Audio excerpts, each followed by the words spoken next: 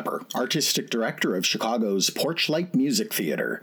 Opening at the Vanderbilt Theater November 18th, 1919, Irene, with music by Harry Tierney, lyrics by Joseph McCarthy, and a book by James Montgomery based on his play Irene O'Dare, is set in New York City's Upper West Side and focuses on an immigrant shop assistant who is introduced to Long Island's high society when she's hired by one of its leading grandes dames to help redecorate her home. With the end of World War I in 1918, America was seeking entertainment that was light and funny, in direct contrast to the years of seriousness and decimation that had just ended. Irene, with its Cinderella plot, was an immediate success and produced two song standards, Alice Blue Gown and Castle of Dreams. If the latter song sounds somewhat familiar to your classically trained ears, it could be that you remember its melody from Chopin's Minute Waltz, a habit of borrowing from the Polish composer that songwriters Harry Tierney and Joseph McCarthy would continue in I'm Always Chasing Rainbows. Cinderella plots became very popular as a direct result of the success of Irene. Take a moment to run through your minds the various, quote, beautiful but poor girl from the wrong side of the tracks marries rich and handsome young man, unquote, plots of dozens of musicals up through today. Irene ran for 675 performances, at the time the record for the longest-running musical in Broadway history, which it maintained for nearly 2 decades. It made a star of actress Edith Day, who departed the cast after 5 months to recreate her role at London's Empire Theatre, where Irene ran for 399 performances. Once in Great Britain, Miss Day stayed in England for the remainder of her career. She was so popular with audiences that a cocktail was named for her. Served in a champagne glass, the Edith Day cocktail contains gin, grapefruit juice, sugar, and an egg white. Irene enjoyed a brief Broadway revival at Jolson's 59th Street Theater in 1923 with Dale Winter as Irene and Walter Regan reprising his original role as Donald.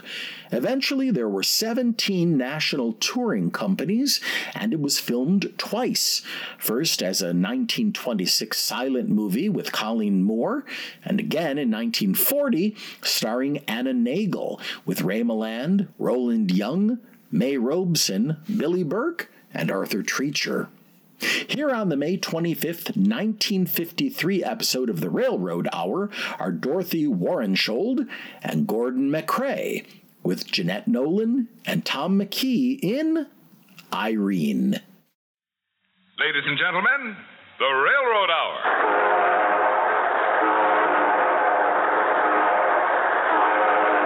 And here comes our star-studded show train.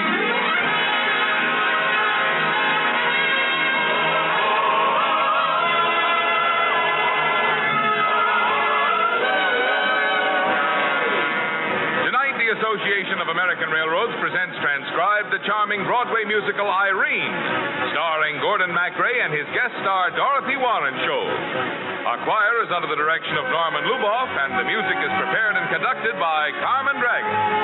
Yes, tonight another great musical success is brought to you by the American Railroads, the same railroads that bring you most of the food you eat, the clothes you wear, the fuel you burn, and all the other things you use in your daily life. And now, here is our star, Gordon MacRae.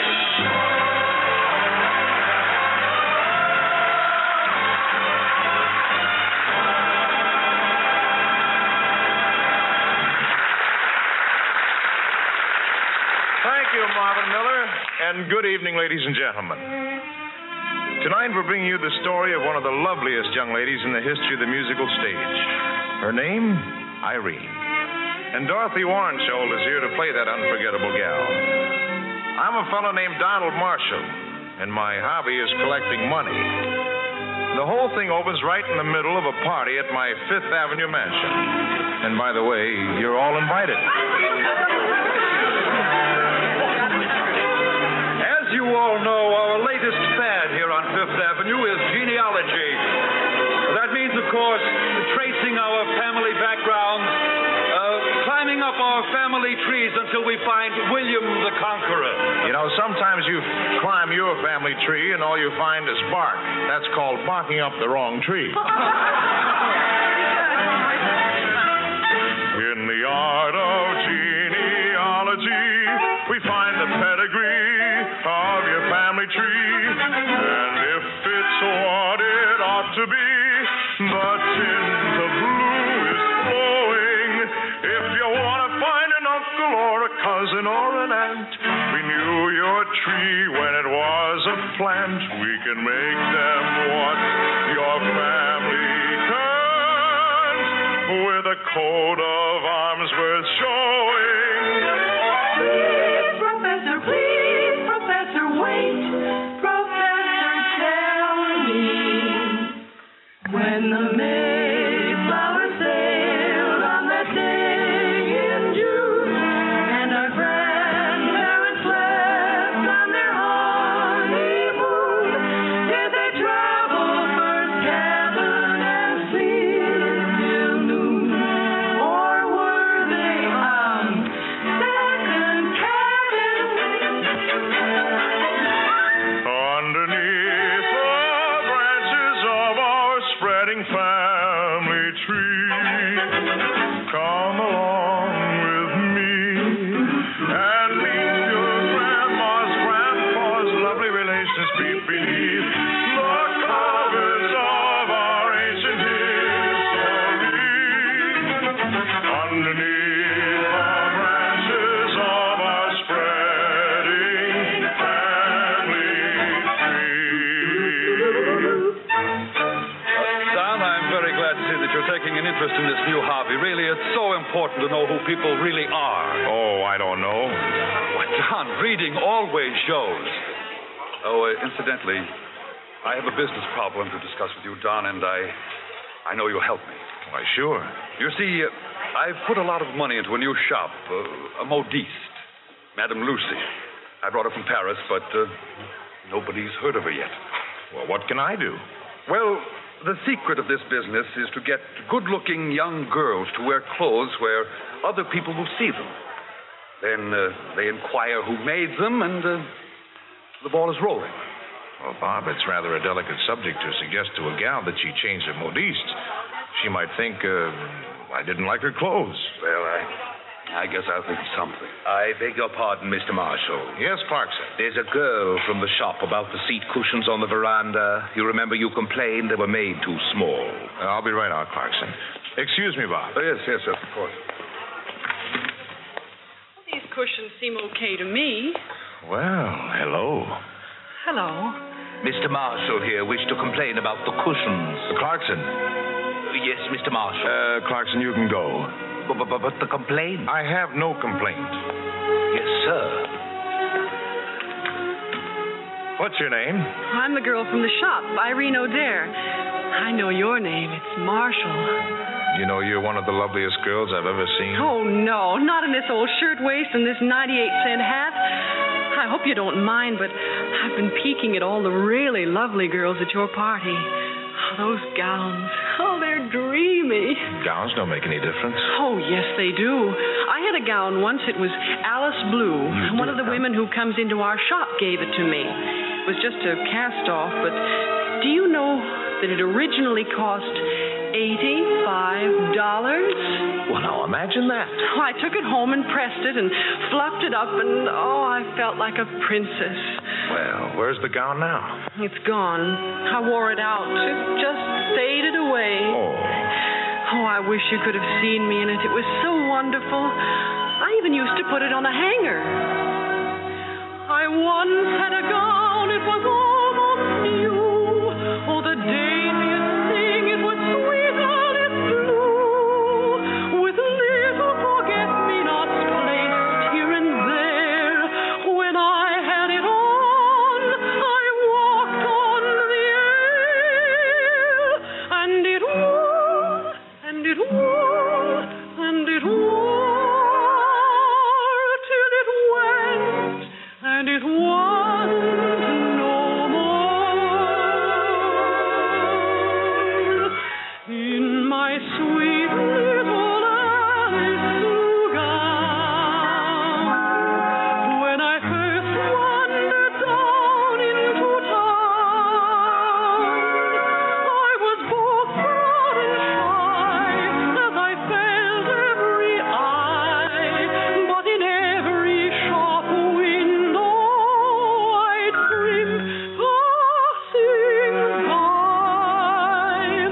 Then in manner of fashion I frowned, and the world seemed to smile all around. Did it with it I wore it, I'd always adore it, my sweet little Alice Lugo. Then in manner of fashion she frowned, and the world seemed to smile all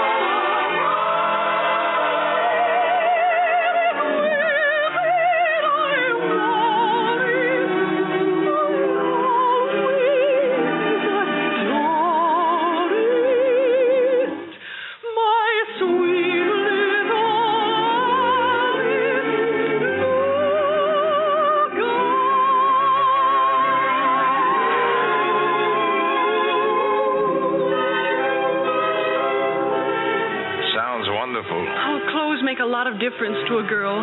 Even if I do live on 9th Avenue, I love beautiful things. I've got a great idea. My mother says I should be careful when strange young men get ideas. Well, now, don't worry about that. Listen, I'm going to see that you get not $85 dresses, but $300 dresses. $300? Why, you're going to look like $1 million. And it won't cost you a penny. Oh, gee. Now, listen closely, Irene. Have you ever heard of Pygmalion and Galatea? They a vaudeville team? No. He was a sculptor and she was a statue. But she was so lovely and so fascinating that he fell in love with her. He decked her out in the most beautiful raiment. She came to life. And they loved each other forever after. Oh, I don't believe it. We're going to deck you out, Irene, with gowns and jewels and hats and slippers. You're going to be Cinderella. You're going to be Galatea. Oh, gee whiz. How much do you make a week at the shop? $15. Well, you're making $25 a week right now. And all you have to do is wear beautiful clothes, go to parties, and tell everybody you bought them in Madame Lucy's. It's like a dream. Remember, it's our secret. We'll start the ball rolling right now. Bob! Hey, Bob! I think I have the answer to your problem.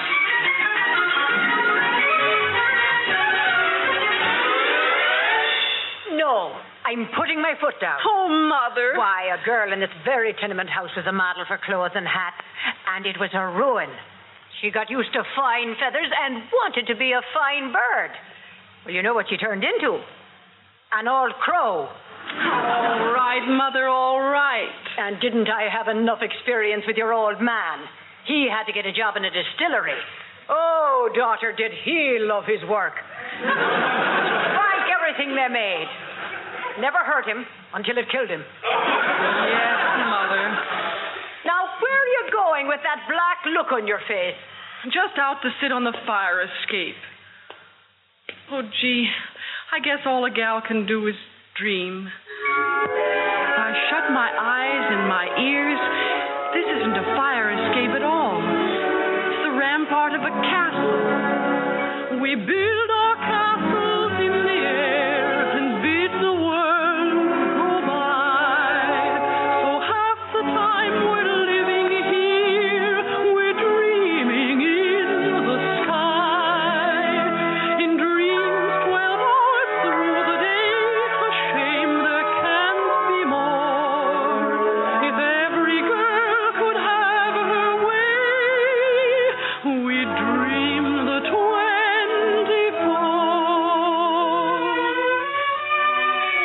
Those aren't garbage cans over there, and that isn't Mr. Mahooley's washing flapping in the wind. It's Mr. Marshall.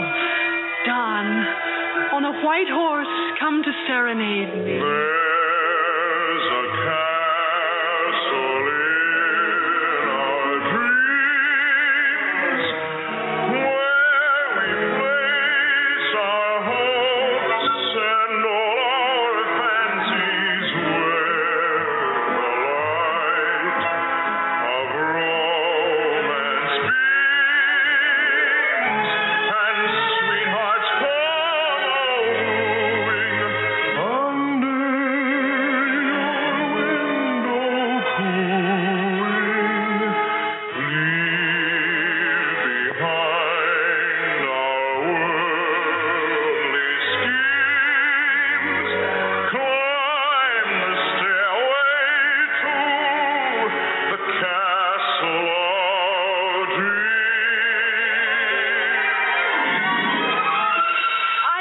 what Mama says.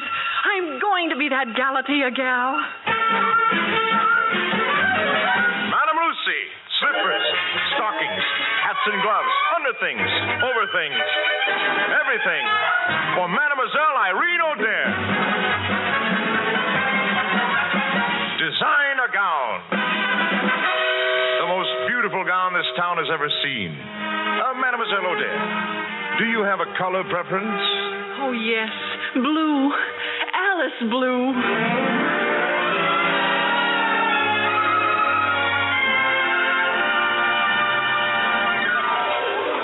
Oh, Don, you've solved my problem. She's sensational. Such poise, such breeding. Oh, yes, you always said that yourself. Breeding always shows. Don, which O'Dare family is that? The O'Dares. You don't mean it. Yes, I do. Well, Don, I tell you, she's so fascinating that I'm positively falling in love with her. All the other men at this party seem to have the same idea, Bob. Just listen. Gentlemen, please, one at a time. Oh, I'm having a lovely time. And it's as it should be, Miss O'Dare, because we all think you're the loveliest girl in the world. Gentlemen, I thank you. I only hope that at midnight I don't turn into a pumpkin.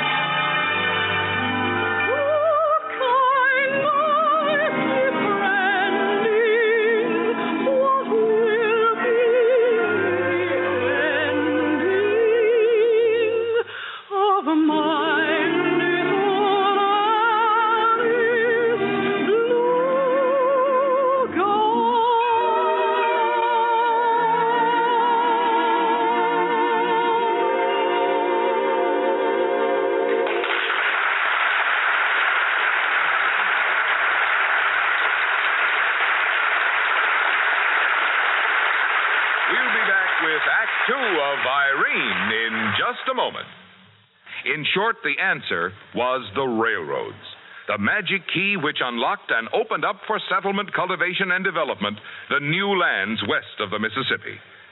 Yes, and today America's railroads are still the cornerstone of transportation in this country. They move more tons of freight, more miles, than all other forms of transportation combined, and do so at a lower average charge than any other form of general transportation. And just as the rich dividends which the Louisiana Purchase have paid the nation could not have been realized without the construction of the railroads, so the country could not continue to prosper and develop without the continuing existence and efficient operation of the railroads, the nation's number one form of transportation. Hi, this is Porchlight's marketing associate, Justin Coker. Thank you for listening to WPMT. If you value programming like this, please consider making a donation today at porchlightmusictheater.org.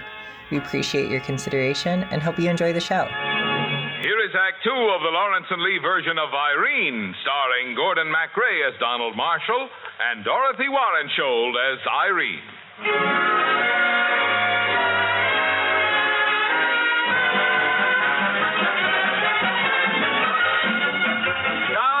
Business is booming.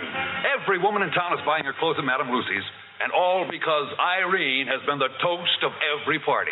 Well, I'm happy that you're happy. Oh, you have no idea. I'm in love with the girl, too. I've asked her to marry me. Yeah? Mm-hmm. What did she say?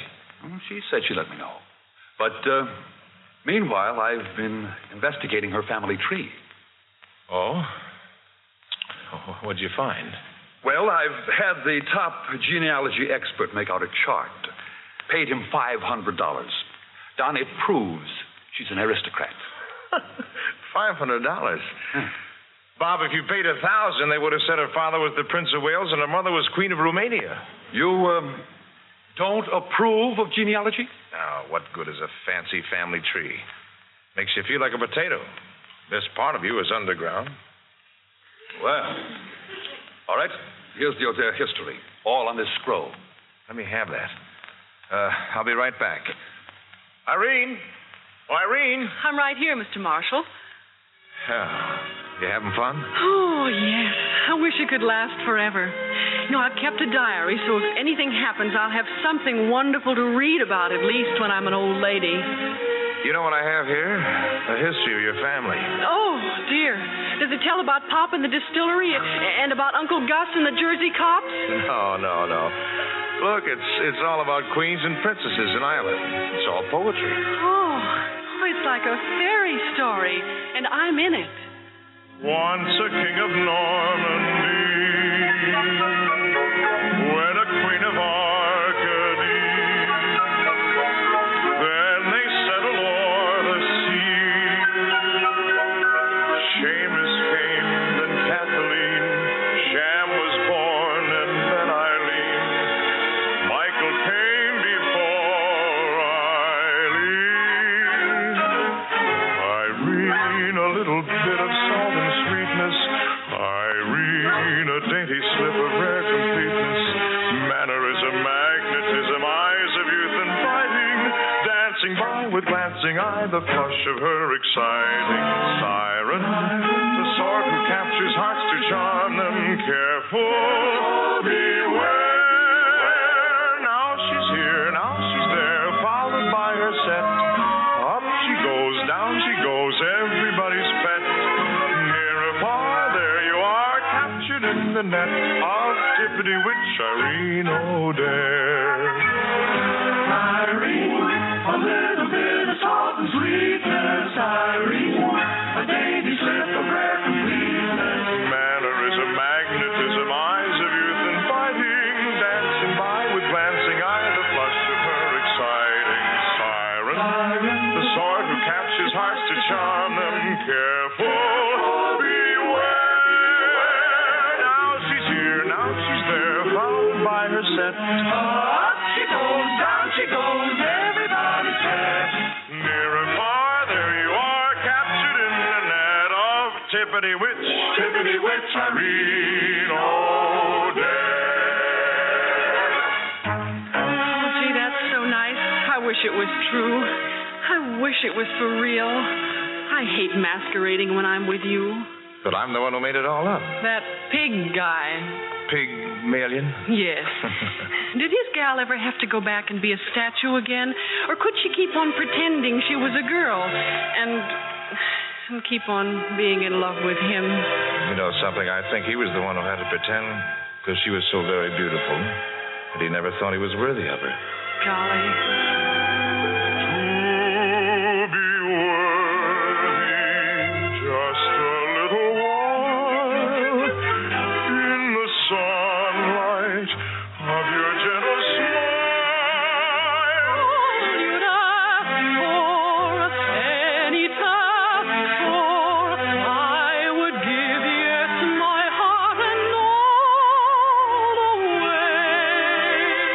But remember, little butterfly, as she fluttered in the garden, her wings bright as any flower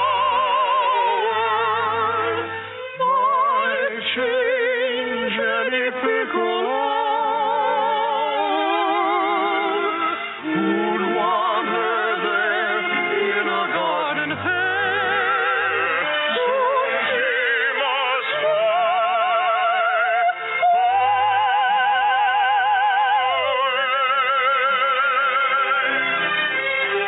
Excuse me.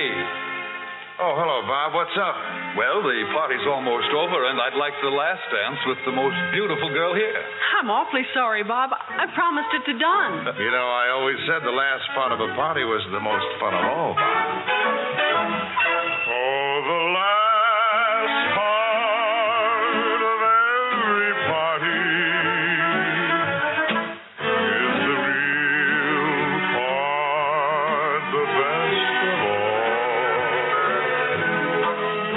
So tarry, raise old Harry, as the wheels are growing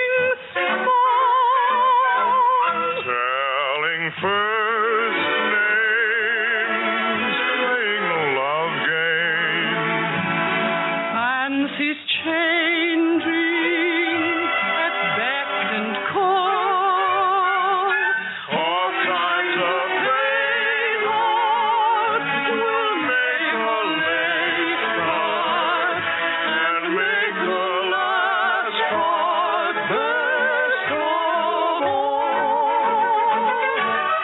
Oh, the We can seldom get together. Flying out the weather, flittering here or fluttering ever there. I wouldn't change your disposition, though I may have the intuition. You're not so much to me that I should care. But now I found you here alone. We'll have a moment of our own. Why don't you listen to me? Why don't you listen to me? Goodness, won't you wait a little while? You've been very distant. And you've always been persistent. Now you're coming around, or else you wouldn't smile. And I notice by your attitude you show a little gratitude and make the weary wait worth the while. Off times of fake affection for the candy show will make a late and make the last part best of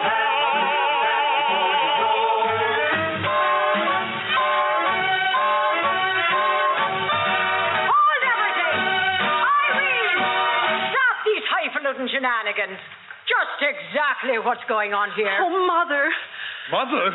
Mother, how did you get here? That fine Irish cab driver who snoozes on the corner of 8th Avenue told me where you've been hieing off to, my fine lady. So this is why you quit your job in that shop. To mix with these swells. I'll come home with you right now, Mother. I should think so. Get out of those fine feathers and come back to roost on 9th Avenue.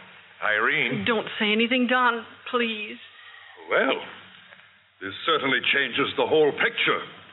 I obviously can't marry you now. Well, nobody asked you to. Oh, what if a guy like me stood in line and waited, and maybe someday if she thought he was good enough for her, then, well, maybe she'd want to go through life with him.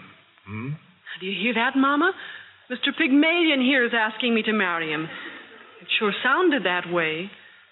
You have lovely ears, Galatea. The saints preserve us. Look at them two. They're in love. Oh, yes, Mama. And it's just like in a fairy tale.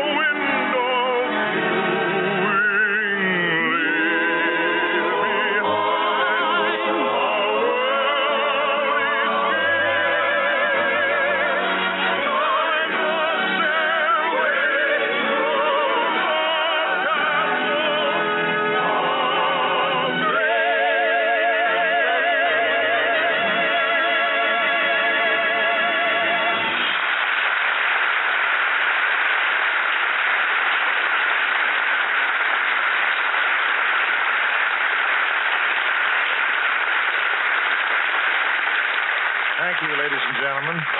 Lovely Dorothy Warren Scholl will be back in just one moment. In the meantime, our thanks to Jeanette Nolan, Tom McKee, and to our entire company. Irene, with music by Harry Tierney, book by James Montgomery, and lyrics by Joseph McCarthy, was dramatized for the Railroad Hour by Lawrence and Lee. The Railroad Hour is brought to you each week at this same time by the American Railroads. Marvin? Many factors work together to make the Louisiana Purchase pay. The natural resources of the territory, the ventures of the pioneers, the vigor and determination of the settlers, and the initiative and ingenuity of men and women by the millions. But it's safe to say that none of these factors, nor all of them together, could have produced the magnificent result we see today had there not come into being at just the right time a system of high-volume, low-cost, self-supporting transportation by rail. And it is equally safe to say that the productiveness and prosperity of the Purchase could not continue without the continued services of the railroads. Thank you, Marvin. And now here again is our delightful guest, Dorothy Warren Scholl.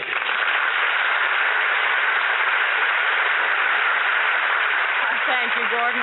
Oh, it was really great fun. Well, Dorothy, we liked you so very much that we want you to come back next week. And the week after that, and the week after that. Oh, invitation accepted. What are we singing next week? You just listen. When you've waited here.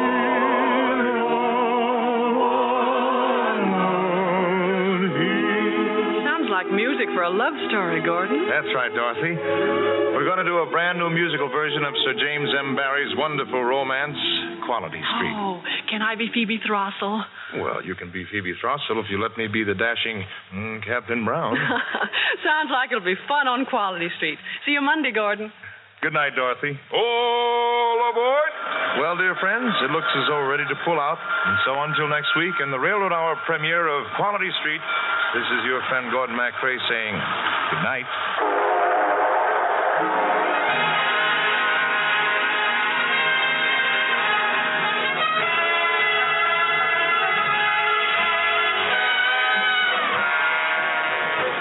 Was presented transcribed by special arrangement with the Tams Whitmark Music Library. Gordon MacRae may soon be seen co-starring in By the Light of the Silvery Moon in Technicolor. Our choir was under the direction of Norman Luboff, and our music was prepared and conducted by Carmen Dragon. Until next week, this is Marvin Miller saying good night for the American Railroad. Now stay tuned for your Monday night of music on NBC.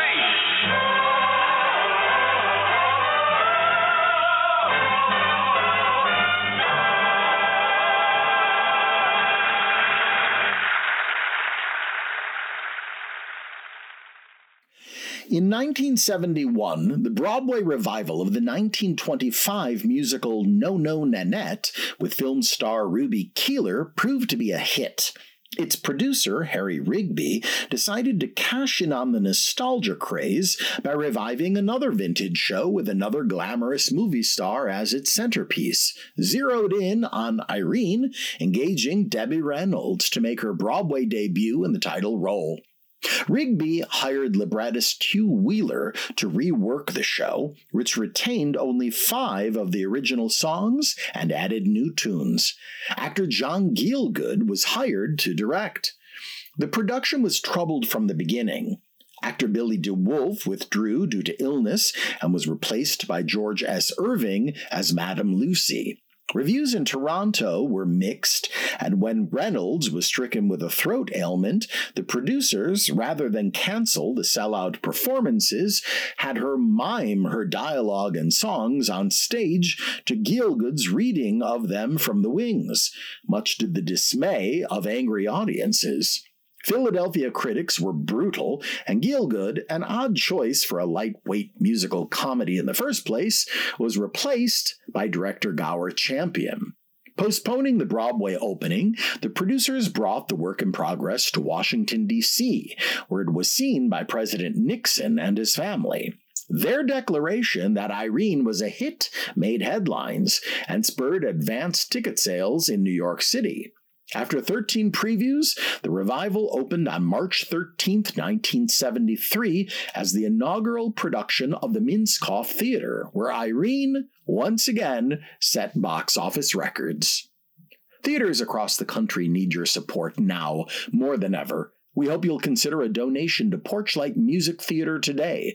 Just go to porchlightmusictheater.org. Until next time on Classic Musicals from the Golden Age of Radio, I'm Michael Weber.